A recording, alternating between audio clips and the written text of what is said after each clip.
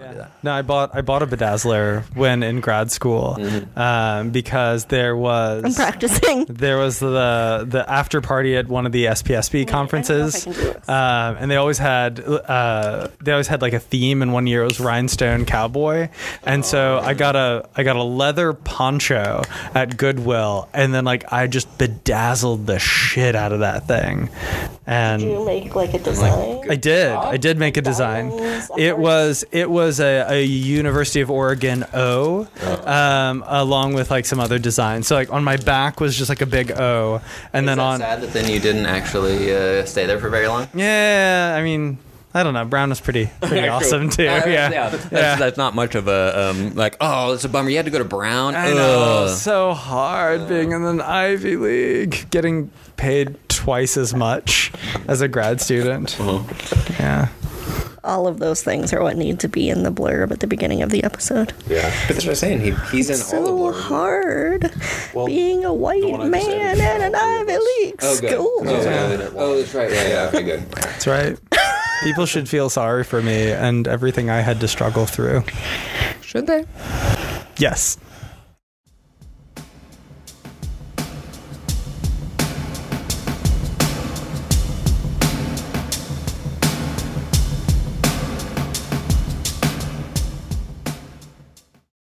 Hello and welcome to Marginally Significant. My name is Andrew Smith, and I'm here with... Andrew Monroe. Twyla Wingrove. And Chris Holden. Hey, I actually had you guys say your names this time. Last time weird. I actually said your names, and then you guys just said hello. Yeah, I Yeah, I was prefer if you confused. say hello to us. That this felt a little impersonal. Oh, you didn't like that? All right, Yeah, so I'm no. here with Andrew Monroe, Hello. Twyla Wingrove, Hey there. and Jones McSweeney. Jones McSween. I don't know, Chris Holden. Yeah, that's me. All right. Yeah, I don't know. All right. So on today's episode, we're going to be talking about judging people. So I was trying to figure out what's going to unite the two different topics here that we're talking about. In the beginning, we're going to be talking about the GRE and whether that's a good way of evaluating students. And then later on, we'll talk about student evaluations of us. So I guess we'll start with the GRE question. And the basic idea here, it started with a number of universities are actually dropping the GRE requirement. So for getting into grad schools, they're not requiring their students to take the GRE. And most of them, not all, but most of them are including it as an optional thing. So you can send your scores if you would like, but you do not have to. And so the main question that's really been kind of going around Twitter that obviously we're going to be talking about is whether that's a good idea or a bad idea. I mean, I guess before we start, maybe we should talk about like why people are actually doing it. Like, what's the rationale? And so I was looking up some of the things that people were talking about, and they were just describing how the GRE might be biased, right? And so different groups of people might be doing better. Obviously, typically it would be underrepresented groups of people would be doing worse, and so that might be a particular issue. They're hoping that by dropping the requirement, it might increase diversity of the applicants because the GRE is very expensive. It's like $200 to take it. And then other people were even adding in how there are a bunch of GRE prep courses that you can take, and that, of course, is going to advantage people who have more money. And so if you drop it, then it might kind of, make the playing field slightly more equal there. And just the idea that it's going to be just overall kind of cheaper and easier for the applicants, so they just don't have to worry about this other requirement. It's going to increase diversity. I guess, I mean, the answer or the question to all of you guys that we want to try to figure out is like, well, will it help increase diversity of applicants? And then, of course, the second question is like, is it a good thing to not have the GRE as a requirement? I don't know. So what do you guys think? You're all nodding along. I assume you have opinions then. Superficially, the argument that abolishing the GRE requirement will increase the diversity of the applicant pool makes sense because of the cost associated with it. But I just want to see some numbers. Like, are there people out there who would have applied to our program or any other program who didn't apply because of the cost of the GRE? Tell me, Andrew. I would say we don't know. Well, I think that's a good point. So that's definitely something that other people have brought up, that in the beginning, it probably won't make a difference, because if, 3/4 of the programs require it, but only a quarter don't, then most people are going to be taking the GRE anyway. However, if a lot of programs think it's a good idea to get rid of the GRE, there have to be some who start it, and maybe their hope is that they'll kind of lead the way. I should point out, other areas, so in psychology, it's something like 90-95% of the places require the GRE. In other areas, so one of the ones that I saw was in molecular biology, it was about 50% require it. So half the places, half the grad programs do, half don't. So there, actually there might be plenty of applicants who actually don't take it. And some of those programs had to be the first ones to go. So I agree, right now, it probably won't do much. But again, maybe they're trying to, give them credit. Maybe they're just trying to be the first ones to kind of lead that charge to get rid of it.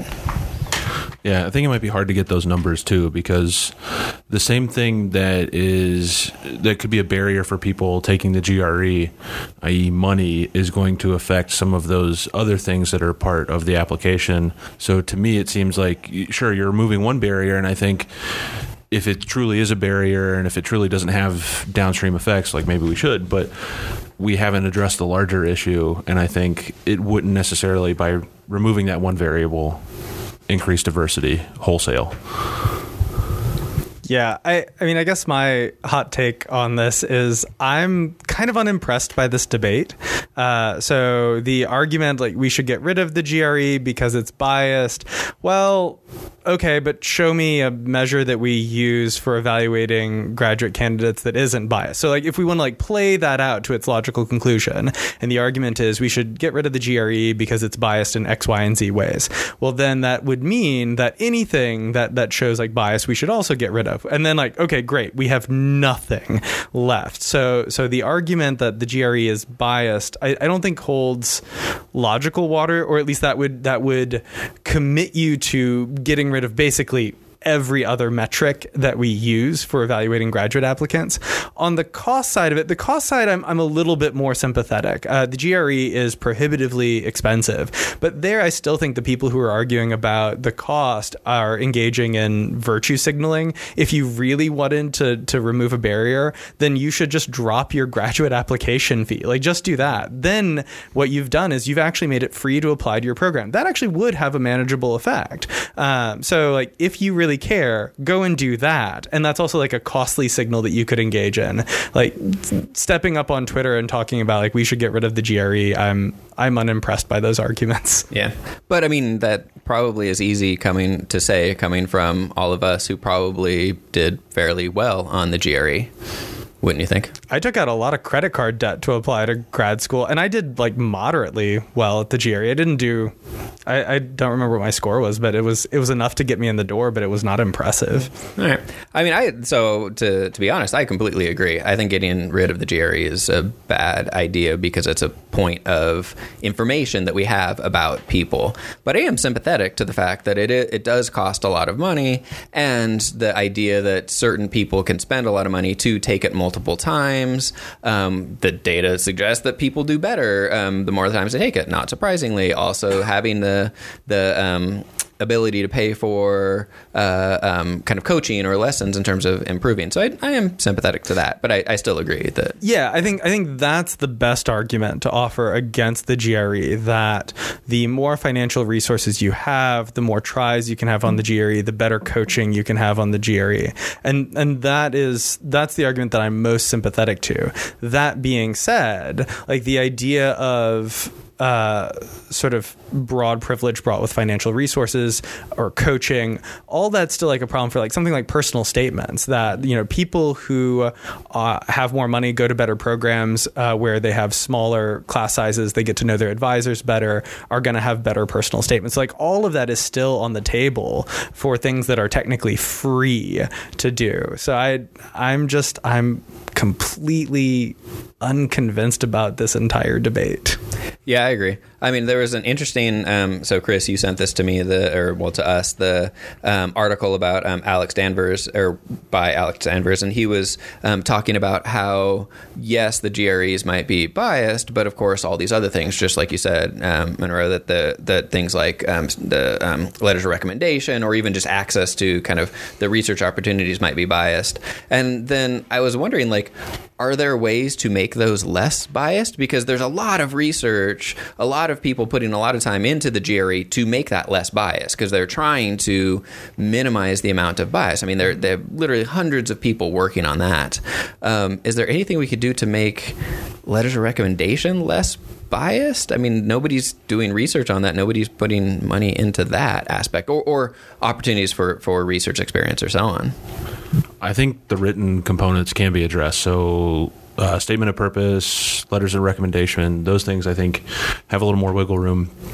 Other things that Alex mentioned in that don't, like the name of the university. And this might be an argument actually for the GRE. And this is something my partner's mentioned. I don't want to speak for her, but she's mentioned this a few times, that she went to a very small school. And one of the reasons why she got as many interviews, or thinks she got as many interviews as she did, is because of her high scores on the GRE, right? And I think that could be true for a number of people. But that was her only counter to the name of the school. It was a small school, right? Tiny program. Didn't have the weight of a larger state school that's known for their psychology programs. So I think that'd be one thing that no matter what we do, we can't change that. But with the letters and stuff like that, I think there's some room. Yeah, I think also, like, as advisors, we can try to be more mindful about the types of opportunities we offer in our lab, and trying to make sure that our labs are more open, inviting spaces to people of more diverse backgrounds. And then you'll get to know those people better.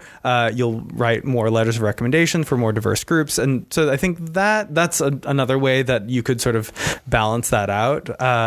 So yeah, that might help. Agreed. I wish the conversation would shift from should the GRE be included to how can we make the whole process less biased. So how can we write unbiased letters, but also when we're review with some objectivity.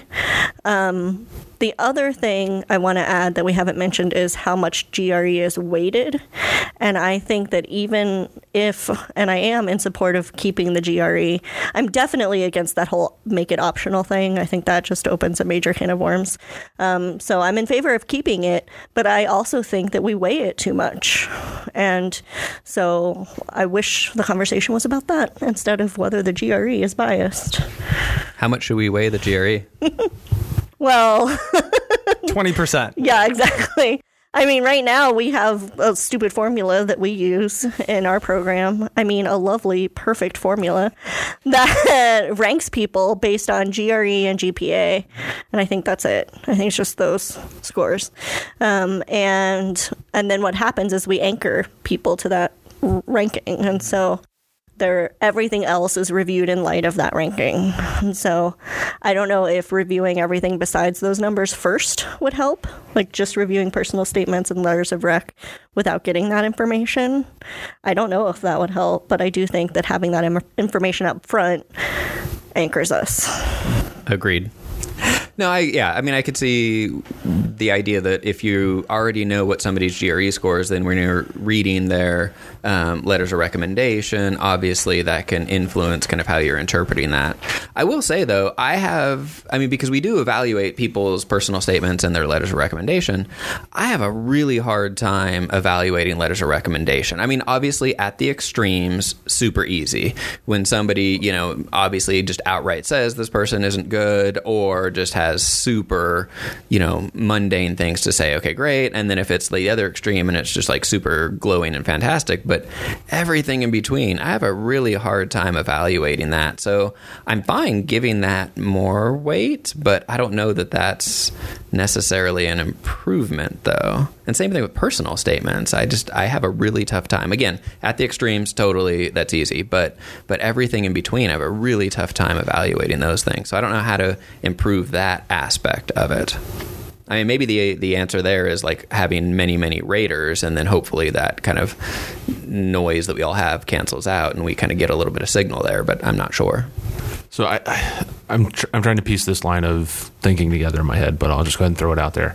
I think one of the things that Alex mentioned in that article, and I might misrepresent this, but he was arguing that if we take away the GRE, and because it carries so much weight, as you were saying, Twyla, that it's going to put this weight on other things that are already biased.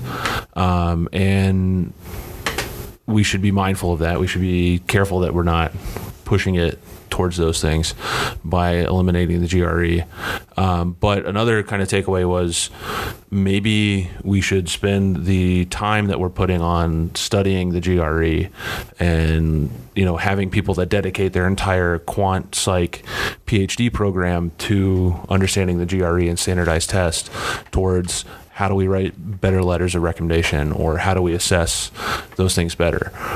So I don't know if we have an answer per se, but I kind of like that charge that he left people with by saying maybe we need to be doing some research in the same way that we do with the GRE for these other things, and seeing if there's ways that we can quantify it, because we just don't. I think that's why this is so hard for us to answer. Like, we don't have a good understanding of what makes a good letter or what doesn't. I totally agree with that. I wonder if there's any research on, maybe I should have looked this up beforehand, but the research on some of the applications require people to make quantitative judgments where you're, like, how good is this person on a 1 to 7 point scale for these different things, in addition to submitting the letter of recommendation. I have no clue if those are useful or not. I would imagine they're near worthless. Like, yeah. It's like the time when, like, you go into Applebee's and they're like, hey, after your meal, like, we've got this customer survey for you to fill out. By the way, we need all 10s on this, and like anything else, and like we get yelled at. And like grad applications are, I imagine, not quite that extreme, but like pretty similar for the bias that, you go in like, okay, how magical are they? Are they super unicorn magical, where if you were to like drink their blood, it would literally revive you from death, to like quasi magical, they can walk on water from time to time. And but it's like some degree, like everyone is magical. It's just how magical are they? And if they're not magical, then like that's a kiss of death. Yeah, I have definitely felt that pressure where you realize that when you're rating somebody lower, like that.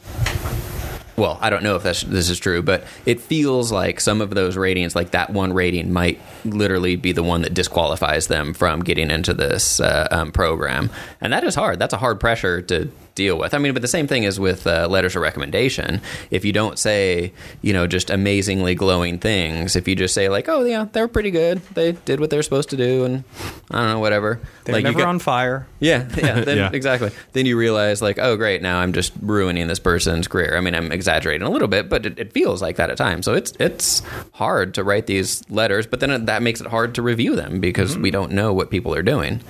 I don't know if that's better or worse than the other criteria. Well, and also, like, we have no idea like what the norms are around it, that different people, different programs apply different norms. And so like, Twyla, you and I have had this conversation kind of offline before about the types of letters, and like, you're like, sorry, I don't want to totally say what you do, but like, you write really honest letters. And one worry that you've expressed when we've talked online is like, am I screwing people by writing honest letters? Yes. Sorry, putting you on the spot. No, I'm not good at blowing smoke up asses. And therefore, when I write a letter, I know that there is a positivity bias. And so I do actually, up my ratings a little.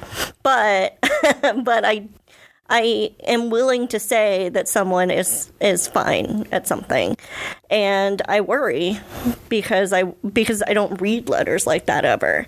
And so I worry that I am like you said, Andrew, like setting them up for rejection. And I really do. And I try to say, like, I sincerely believe that they will do well. But they're not a magical unicorn, and they will need mentoring in this area, even though they're really exceptional in this area. And I try to provide a balanced perspective, but I never know how that's received, or rarely know how that's received. And actually, I've shifted. When I first started writing letters, like my first couple of years as an assistant professor, I actually wrote letters that were skills focused. And so, like, I had this idea in my head that what I was supposed to be doing was evaluating potential grad students' skill level, like undergrad. At that point, I was mostly writing letters for undergrads. Review their skill level in like writing and their opportunities in research and their skills in critical thinking. And so I would actually have individual paragraphs on each of these skills. And I stopped doing that because like the more I read, the more I realized that that wasn't the business we were in writing letters of recommendation. And so I just sort of conformed to the norm. And now I write less specific letters. To put a positive spin on that, right? If we know GRE is biased and maybe some of these other things are biased, if you're like upping your signal to noise ratio in your letters, wouldn't that make them less biased? And then maybe you're countering some of this. Yeah. That's a lot of leaps in logic, but it's quite the teeter-totter. But right? Yeah, maybe. But the problem is like the norms are super biased. Yeah. And so like writing an honest letter like would actually, so even though you are writing a relatively unbiased, honest letter, the fact that that gets compared to like some weird, unknown, but probably unicorny norm out in the world means that you're actually you might be inflating bias in that case. Yeah, that's more likely. Yeah. All is darkness and doom. But I think everyone else should change because I feel like I would have a better sense of the students that I'm about to accept into our program if I could hear some reality, like just some real talk, ladies and gentlemen, about their strengths and weaknesses. Like, I would not reject a student if someone said they're a good writer, but they struggle with time management. Like, if all the other indicators were strong, then I would just be aware that they need to learn how to manage their time better. And that wouldn't be like maybe, I don't know. I don't think it would be a death blow, but I never read those letters, so maybe it would be. Well, that's giving you insight that's like approachable and usable, whereas like a GRE score doesn't, right?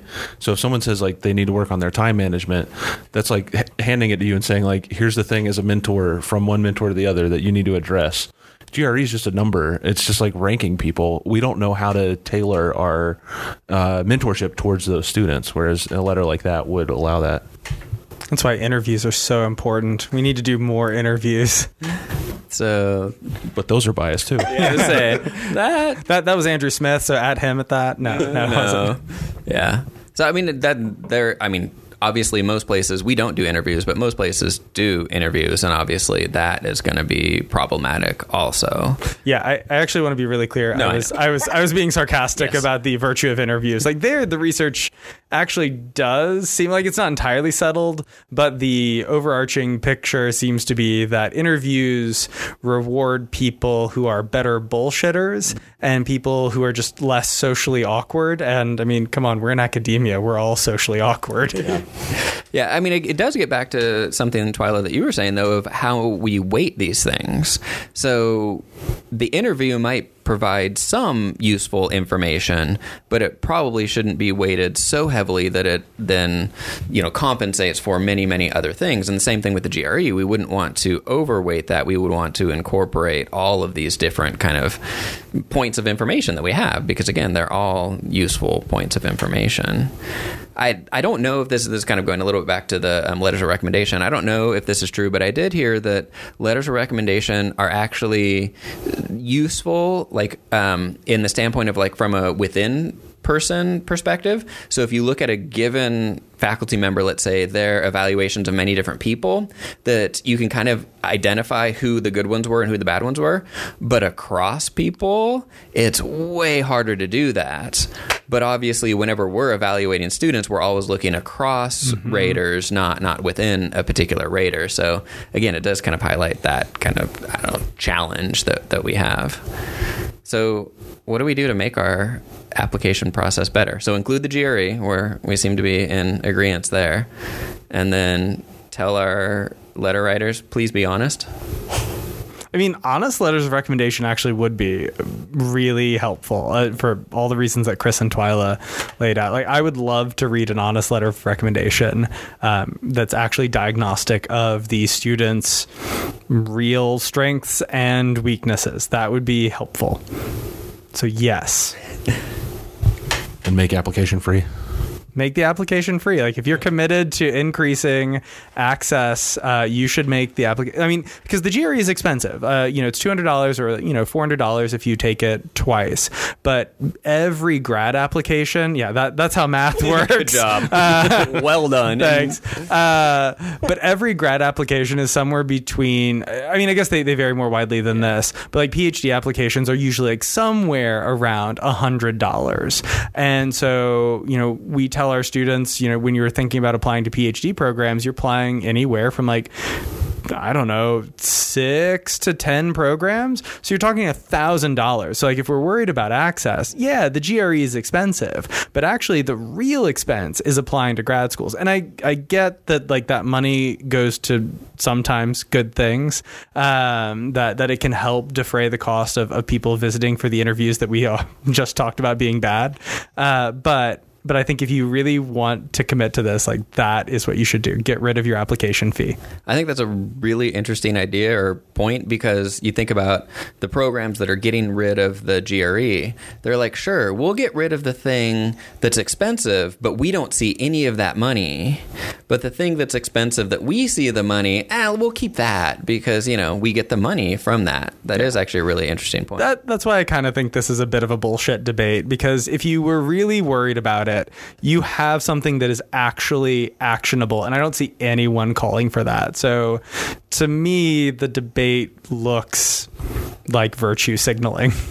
I will just add, I don't know, as a PSA, that there are a lot of schools that do waive the application fee if you seek out that information. But you have to seek out the information. I know, but and we know that people who are of relatively more limited means are less likely to be able to do that. Or to even know even know that it's available. Absolutely. But I just wanted, for the sake of full information, to make that clear. Yeah. For the 100 people who are listening to this, they will know they should seek out those funds, because there are funds available, and I do know of a few people who've gotten them. Yeah. And so that is worth looking into, definitely. So the GRE, we think it's biased, but it's imperfect, but it's also maybe worth keeping. So, hey, this is something that we should keep. All right, now, changing topics, we use student evaluations to, we focus on that information when we're for like tenure, promotion, even merit raises and so on. We look at student evaluations of our own teaching, and there are suggestions of ditching those altogether because they are biased. Yet we're keeping the GRE, even though we all acknowledge that it's biased. But again, has some use, which I still agree. So let's talk about student evaluations of teaching. How do you guys feel about those? Well, okay, so I want to separate out something. The GRE is biased, that's true, but it also is predictive. Like we know it actually does predict performance in at least the first year of grad school. By the way, the data on that's really suspect. Not because the difficulty in doing that. With pretty much any instance, you have this huge restriction of range because you're looking at only the people who are accepted. Mm-hmm. The people who get accepted are the ones who have the highest GRE scores. And so you have this huge restriction of range where obviously it's probably not going to predict anything. The best way to test it would be to randomly admit 20 people, and then that's what we should do to fix it. We should just randomly admit people from a pool. Done. That's fixed. That's a little bit different, but that's never going to be done. Yeah. So I will say the data on how predictive the GRE is pretty weak. Again, but I still think it actually is probably predictive if you actually did the random assignment and so on.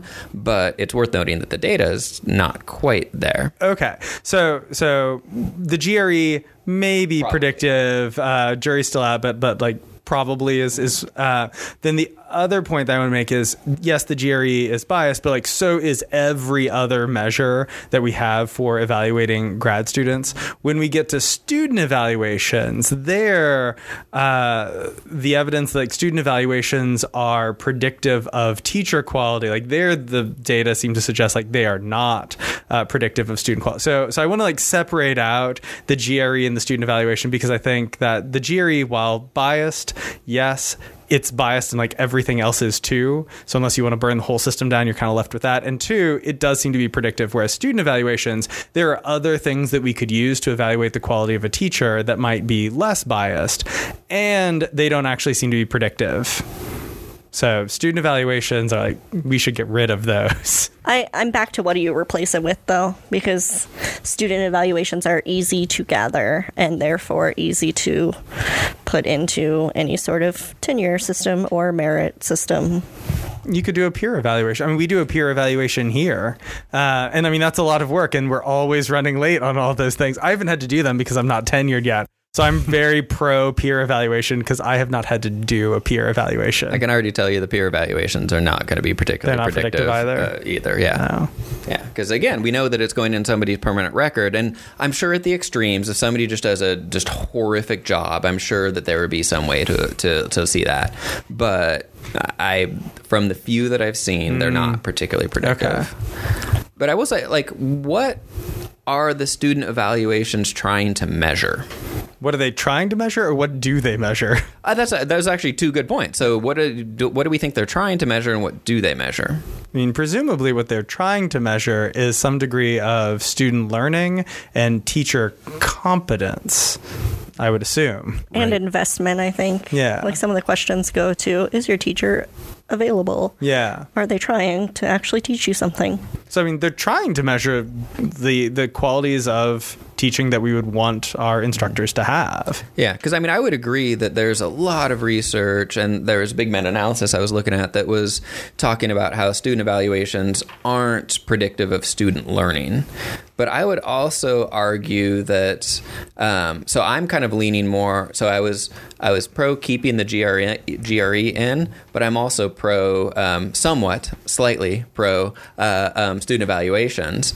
But I don't think they're evaluations of student learning. And the vast majority of the questions aren't even geared towards that. So looking at some of the questions, I lost my little sheet. Looking at some of the questions. So some of the questions are like, and this is obviously different universities, I'm sure have very different questions. But some of these questions are, my instructor respected me as a student. That has nothing to do with student learning. That might still be a very important thing to measure, though, that we would want to know. Presumably, yeah. I mean, if you feel that your instructor didn't respect you, then it's going to be harder for you to learn because they're not going to be a good source of information for you. You're just not going to listen or take them as seriously, I guess. I would say, regardless of whether you learned anything or not, don't you think we would want our faculty members to respect our students and for the students to feel like they're respected? I mean, we talk about using proper pronouns. We talk about all these different things, which I think are very valuable in a way that we can respect the students where they are. How do we measure whether those things are successful? Let's ask them whether they think we are respecting them. Other things of, like my instructor makes an effort to make this class interesting and enjoyable. I think that's a reasonable expectation for faculty members. So you guys are giving me dirty looks, so I'll just keep talking and go through that. But other questions, real fast. Other questions. My instructor helped me to develop an appreciation for the subject matter. My instructor communicated his expectations of student performance. Well, they're gendered pronouns. Those are, what was that? His or her. Sorry. Okay. There's a slash in there. Good catch. It's still, yeah. So his or her. And so, I mean, all of these things, they're not measuring student learning. So I am not at all surprised that these things do not correlate with student learning. But that doesn't mean these are unimportant things that we don't care about. Right. I think there's another important distinction to make. And I guess just to get it all on record, I'm pro keeping the GRE. I'm also pro keeping student evaluations, but changing them. Because I agree. I think these structured questions like that don't really give us a lot of insight. And I think we actually get like a response set, where they just go through and it's like all 4, 4, 4, 5, 5, 5, if they felt really good about it. Where I find the most value, and I think where students are expressing stuff that's more in line with what we should be evaluating, is in the open-ended questions. And those are the ones where I'll actually like look at what they're saying and adjust. And I mean, there's a lot of stuff in there that's just noise. One comment I always get is that I'm monotone, so maybe I'm not the best to be on a podcast. I don't know, but I'll discredit those things. But there have been little like suggestions or times that I see trends based on what they say there, and that's what I'm adjusting to the most. And I agree, it's not assessing learning, but it's more addressing kind of the experience in the classroom, and I'm sensitive to that, and I want to be mindful of their comments in that domain. I'm trying to gather my thoughts. I'm not completely I'm going to say the same thing I said about the GRE. I'm not completely anti-student evaluations. I think that they're overweighted. I think that at this institution, they're pretty much the only thing we use to evaluate faculty. And those questions might be relevant, but they are certainly not the whole picture. And it's the only information. All we look at is an average of those items. Yeah, so I would 100% agree with that looking at the overall average doesn't really help, because if some of these are really low but some of them are higher, that could be obviously, you wouldn't be able to detect, well, how do they feel about some of these things? Because again, these are measuring, I would say these things are measuring different things, or at least the questions are completely different constructs in terms of like respecting me versus, giving me good feedback versus, I don't know, appreciation for the subject matter. So I agree. I think they're evaluating very different things, but I think it could be useful if we looked at it. I'll say this: it could be useful if we looked at it on a question basis, but also kind of going back to some of the stuff we were talking about earlier, almost like looking at it as a within person measure of how is this changing over time? Are some of these staying really, really low, or is it increasing? Because I also wouldn't disagree that these things are biased, and so there's going to be gender issues, there's going to be people of color issues, there's going to be plenty of biases that are in these things. So again, looking across people is a lot more challenging, but looking within a person actually might be useful, both for the person, kind of like what you're saying, Chris, but also for the committees that are supposed to be evaluating, is this person a good instructor?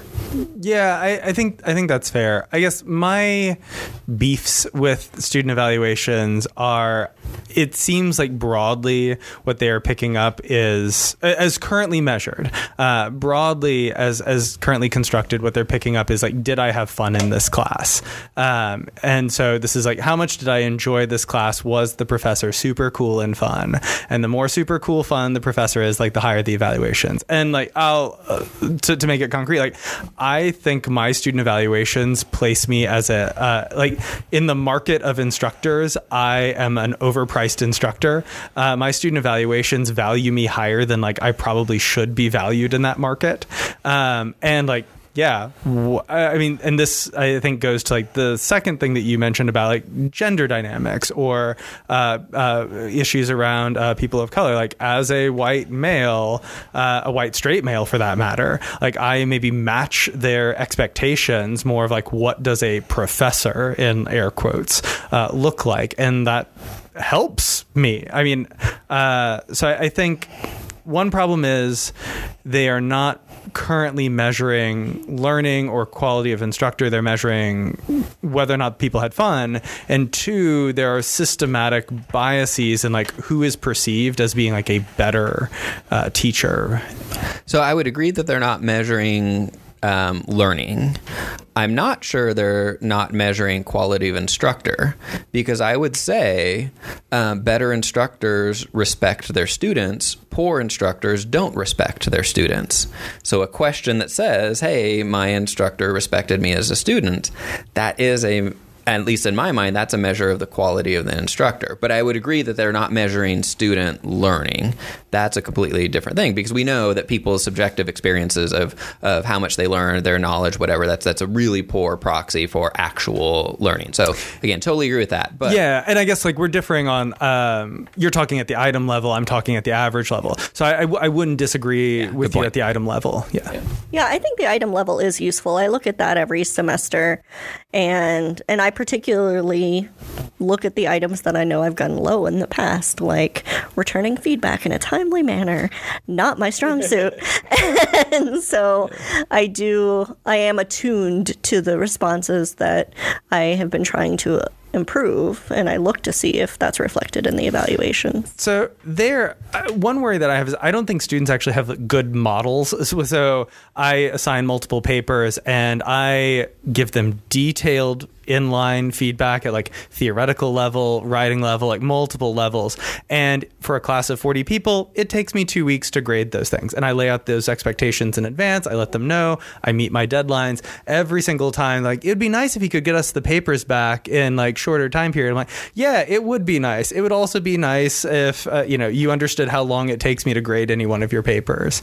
So I think that we're asking students to do something in some cases for some of these items where they're actually they're just not going to be good judges because they don't have the background knowledge that would be necessary. The one other point is I think the way that at least we administer the student evaluations leads them to be more like Yelp reviews than actual good reviews that people who either really liked your class. So we make it optional. Like we put it online. Hey, go on, evaluate your professor. And the only people who are going to be motivated to take that time to do it are people who either really liked your class or really didn't like your class. If they didn't care, they're probably not going to do it, or at least they're less likely to do it, which then goes again to like the measure not being a terribly helpful one. Like, I mean, not that Yelp reviews are never predictive. They can be, but we don't want like to Yelpify our student evals. If we made them mandatory, like you have to, like you sit down, everyone in the class who like happens to be there does it that day. Like that would be a better way of doing it. And they were mandatory up till a couple of years ago. I know. I protested that. Yeah. I mean, so I can't help but disagree with you. No, but I agree with the basic idea that it, when we put them online, it's gonna, the people who are make going them shitty. to, yes. Yeah. Well, I would say you're gonna get that. Like you said, the bipolar, the people who loved it, people who hated it, whatever. I will say my reviews didn't change much when we switched from in-class versus online reviews. The overall, obviously, the average could stay the same if you still get that distribution of the best and the worst. But they didn't seem to change much there. I did get fewer people, though, so I will say it went from about like 90% of the people who were responding to, 60 maybe % of the people. It's relatively low. And you teach bigger classes than I do, so I also had a major dip, but that major dip dropped it to like 4 people responding. Right. Yeah. And I just don't know what to do with 4 people responding to any sort of survey. Yeah, no, that's a really good point. That, teaching a class of 200 students, if I get 60%, we're still getting a bunch of people responding. If you're teaching a grad class with 10, that obviously is a lot more problematic. So that is, I think that's a good point. I agree. I want to go back to Chris's statement earlier about one of the more useful parts being the open-ended question. So as an instructor, I glance at my overall numbers. I record them because those are the thing that I need for tenure. So I put those in a doc somewhere. But the thing that I actually sit down and make sure that I read every single one are the open-ended questions. So I think those are more helpful in thinking about how to develop as an instructor, to develop a particular class. That said, I often get something like 50% of my class will say, we need to do more of this thing. I'd really like the class better if we did more of this particular thing. And then the other 50% will say, like, I really wish we did less of this exact same thing. We should do less of this thing. I'm like, well, okay. That in that case, like that particular feedback isn't helpful. But I think like on net, the open-ended evals are more helpful in thinking about developing than the close-ended ones. Yeah, so I would agree that one of the comments that two of the comments I always get, one would be that I go too fast and they have trouble keeping up, and then other people are saying like, you ought to speed it up a little bit. You kind of gave too many examples there and you need to keep going. And so it's like, well, do I go faster or slower? Or apparently because half of the people are complaining about one thing, half another, it's perfect. There we go. I should keep it where it is. Yeah, that's what I infer. I'm like, half and half, therefore change nothing. Yeah. it is challenging. Yeah. I will say, though, in my own experiences, the open-ended questions are just the hardest for me to actually read. It's a lot easier to like read, hey, I got a 4.3 on this, but reading some of the negative open-ended questions, that is just so aversive, because then like I can like negativity bias, right? I can remember some of the reviews that I've gotten over the past multiple years. No clue any of the positive ones, but the negative ones I can still remember them. You remember at least one of your positive ones. Maybe. Which one's that? The one comment about your pants. Oh, yes. That there have been some of those. Yes, that's true. Yes. Well, that undermines the point I was going to make. I was going to say that I find the the open-ended questions, I mean, I find them more averse too, but especially, and I don't know if this is gendered, I thought it was gendered, I think women are more likely to get comments about their appearance in the open-ended questions, and I don't need you to evaluate my appearance. And so, like, I just have an aversion, or other irrelevant factors. It doesn't have to be appearance, but just other irrelevant things about, like, I can't think of another example at the moment. Yeah, there are differences in open-ended comments for gender differences. And so I was looking at some of them. And one of the things that there are different, of course, expectations for men and women professors. And the women professors, the expectation that they would be very almost like more nurturing and caring and so on. And so when they didn't meet that, they're like, oh my gosh, why wasn't she, more warm and fuzzy and cuddly? And then when the men are not warm and fuzzy cuddly, they're like, oh yeah, that's totally legit. Yeah, that's it. And so there were differences in the open-ended comments there. I mean, at least that's what the papers that I was looking at, the abstracts I was looking at, were saying. So, I mean, is it one of those things like, so with the GRE, we're like, yeah, let's keep it. So with the student evaluations, do we just like abandon them, or do we keep them but try to devalue them? Or do we, because I still feel like there's useful information in here. It's measuring something. I totally agree it's not measuring learning for the students, but I still feel like some of these things, like those questions I mentioned, are things that we would value, at least we say we value from the students. So then do we just try to not weight the student evaluations as much in these types of promotion tenure decisions, or what's the solution to this? I mean, I think that if we keep them, we need to devalue them to near zero. So because the signal to noise ratio on these is so low. There's so much noise in these evaluations, and there's so many different types of biases that will creep in for different types of populations. I think they can be useful for individual instructors to, again, read open-ended comments, think about how you can get better. As an early assistant professor, like I actually did take that feedback, and I think it did help me make my classes better. They always tell me that I'm talking too fast, and I haven't done anything about that. They're just gonna have to live with it. But it has actually changed the way that I teach. So I think they're useful. They can be useful to individuals. As for like whether we should use them for tenure and promotion, I think they're just way too noisy in their current form. I'm not saying like they could never be good, but in their current form, I think they are pretty close to useless. What if in a promotion and tenure portfolio we had people only report change scores? So you basically norm it at your first year's evaluations, and you only report whether they've been going up or down. And maybe we could specify particular questions that we might be interested in, or overall averages, which again we kind of suggested that might be a bit bad. But what if we just show, because there we wouldn't worry about across person biases, right? Because obviously we're equating it based on an individual person, so presumably the same biases are going to be in play within that one person. So it's just like, has it been going up? Has it been going down? Has it been stable? Because if it's stable, great, that's fine. If it's going up, hooray, that's good. If it's going down, that might be a problem. So would that be a score like Andrew Smith change score from spring 2019 to fall 2019? Like, so there's just like a single score? Correct. So it'd start off like, year one semester one was 0.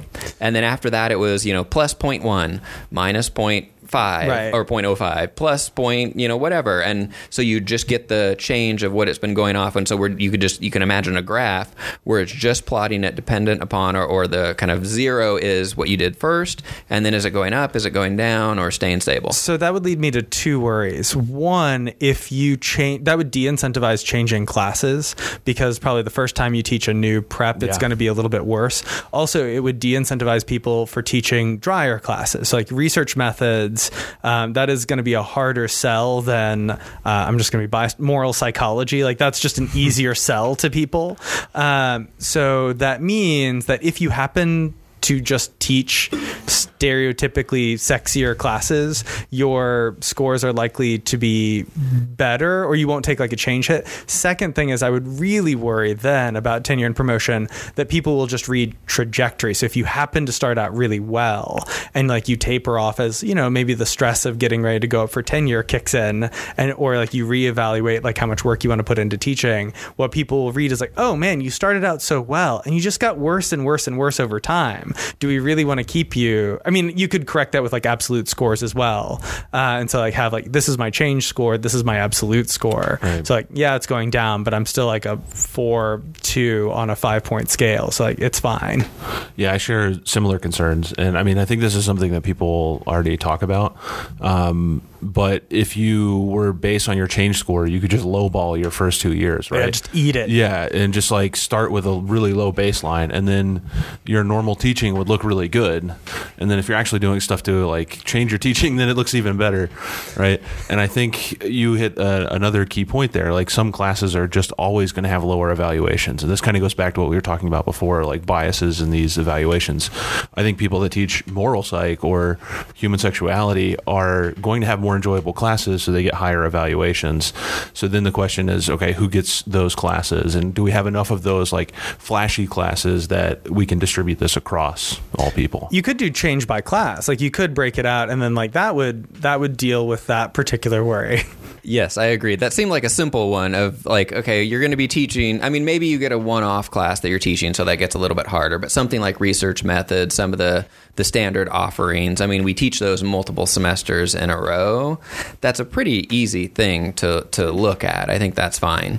The other thing, I agree that if you were to know how everything was done beforehand, care so much about inflating your change score and be just completely, I don't know, a psychopath, yes, you could lowball your first few semesters, just do a crap job teaching, and then it would look really good. I don't know that many people would actually do that. I mean, I really, this is easy for me to say right now, for sure, but I really don't think that I would have done that. I would just have so much of a problem of like standing up in front of, 30, 50, 200 students and just being like, well, I'm going to teach you like crap because I want to get low evaluations to start and move. Like that would just be so hard for me to do. Again, not saying that it couldn't happen. I agree. I understand the theory behind that, but I don't know that that's much of a problem. Yeah, I tend to agree. I think that our sort of natural tendency to want to perform well would push against that. I do really love the sort of thought experiment of someone just trying to game the system, though. I'm going to eat it on my first, and then I will increase effort by 10% each semester so that I can, I love that particular thought experiment, but I agree. Like, it doesn't seem likely outside of, people who are maybe psychopaths, but it's possible, I guess. Yeah, it is. I would agree that is a downside of looking at just the change score. So I agree that sort of thing is possible.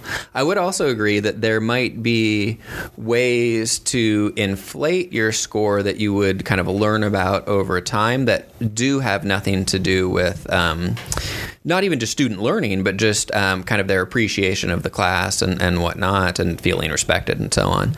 Okay. Oh, no, I was just thinking, so like if you were a professor and you gave out candy right around the time when like student evals are coming out, Not that we know anyone who does that. Well, damn it, you stole my example.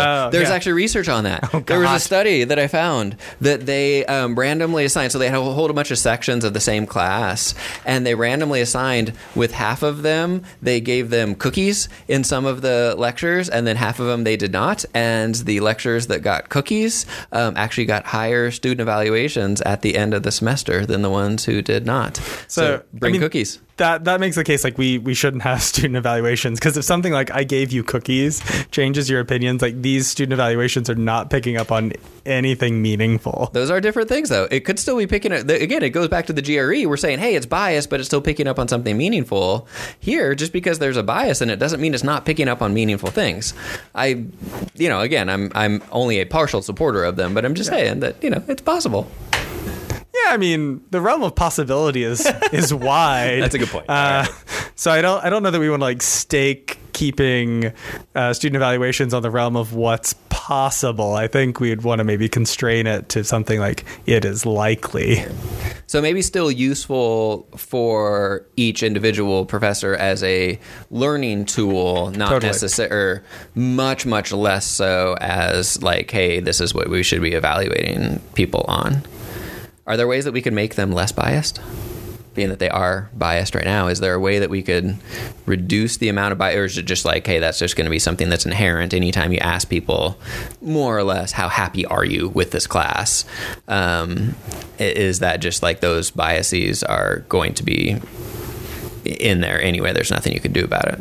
I feel like as the personality psychologist, I should know how to answer this question, but in this case, I really don't. Like, I know how to do it for traits, right? But like, this is harder to pin down. What if we tell students, hey, student evaluations are biased by gender and race and all the different things, would that help them? I think some of them would just totally buck that notion. They just be like, who cares, right? You could do a gender race correction in your student evaluations. You could say, like, hey, we've measured the amount of bias in our particular program, and so we will do a bias corrected measure for everyone. Yeah. I mean, you could do that. You're half joking, but that's actually been like multiple people have recommended I am half joking, that. that's true. Yeah, but multiple people have recommended that is like what you could do is that, because based on a bunch of different studies, I don't know what the number was, but it was something like, on a 5-point scale, like a 0.2 increase for men. So then for women, anything they report in their promotion and tenure document, you just give it a little bump. Do you get, where you get to like a weird slippery slope type of argument about, are you adopting different tenure standards for different people then? Yes. And then I think also you start worrying about issues of like, well, anybody who looks at that and says, oh, well, you're reporting a 4.5, but I know that you're a woman, so then really that only means a 4.3. So then I'll just discount. Like I don't think that would really fix anything. But it would just, again, it was a suggestion that people were saying.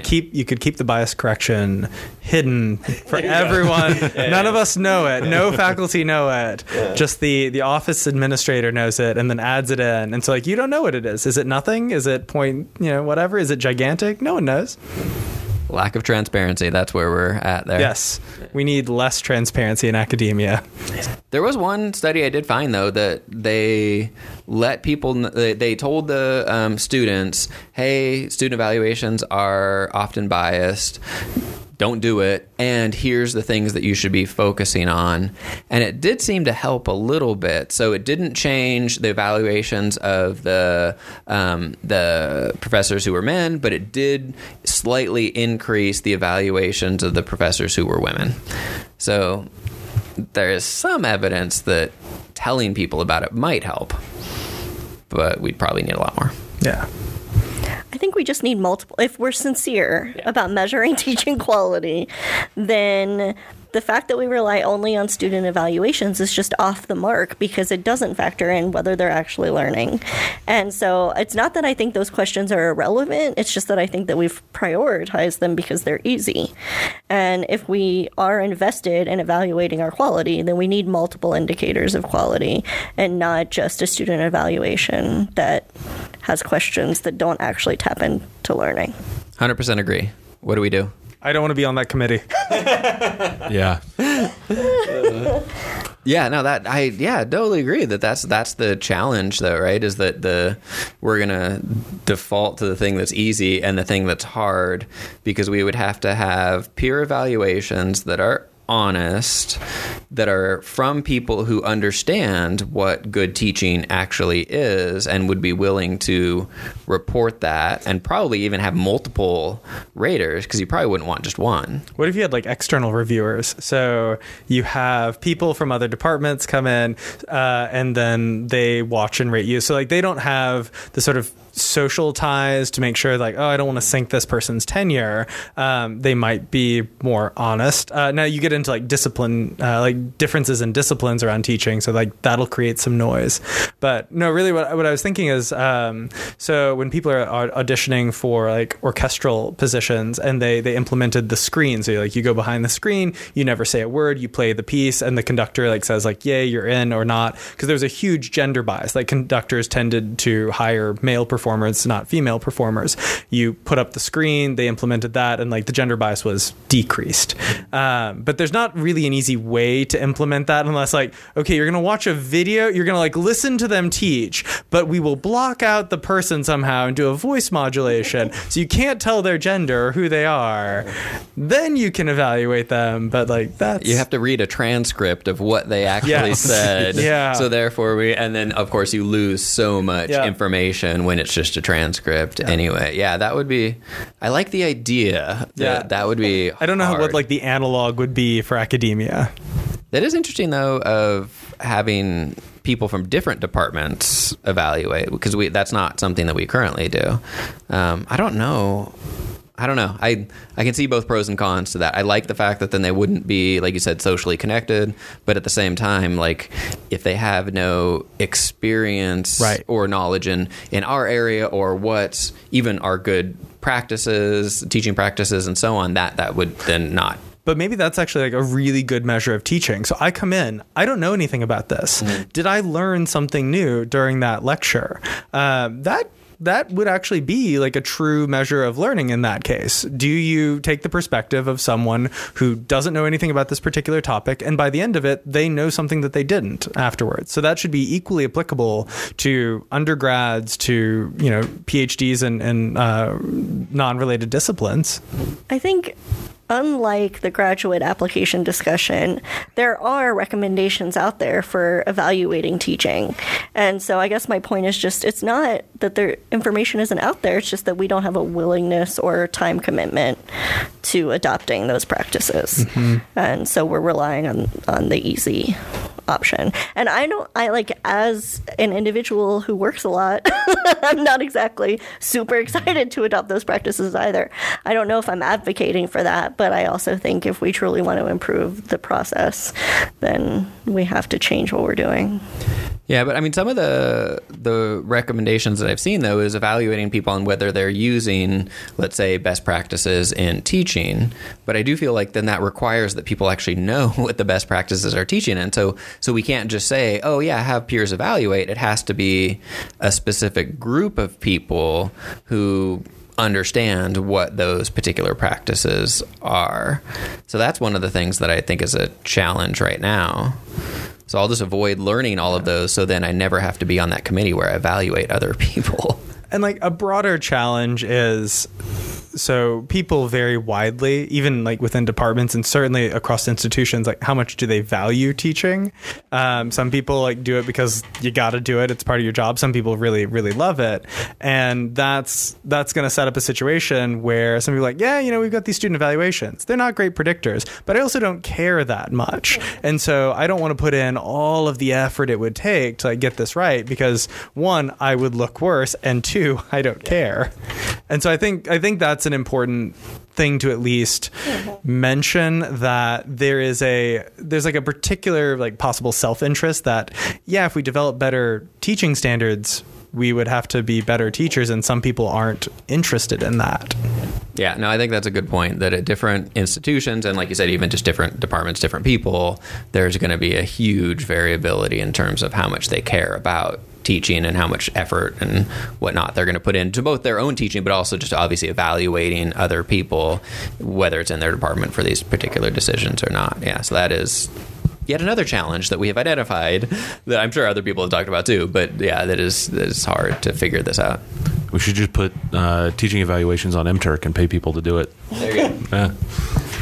That's actually not a terrible idea. Yeah, I mean, that's what MTurk was started for. Yeah. Was like classification of audio and like transcripts and stuff like that. So like, Watch this lecture, give it some ratings. I mean, we know that MTurkers aren't going to be constrained in their judgments. Yeah. Just have to pay them enough to actually Right. like watch the video. yeah, $15 an hour.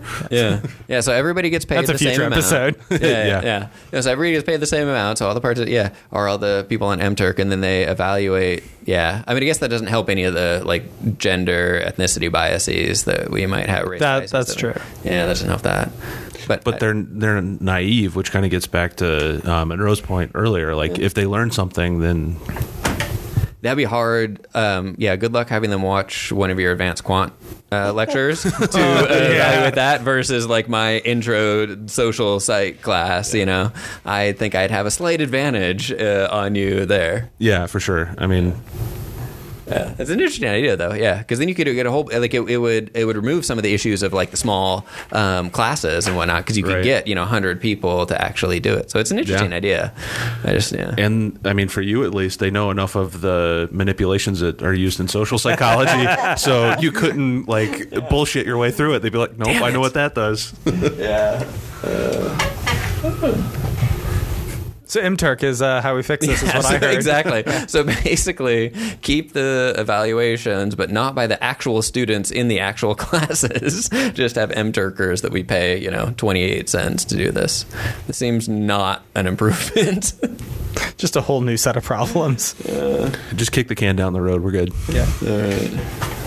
All right. Well, I mean, that wasn't necessarily the most optimistic way of finishing, but I feel like that's a theme for us. That is true. That is true. But I will say I did like the one idea of being able to look at student evaluations as still feedback for us, because I do agree that there have been times where I've used it in that respect, but certainly not weighting it so much in the promotion and tenure decisions for all of the reasons that we talked about.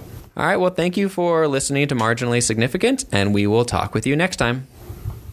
No awkward bye this time. No awkward bye this time.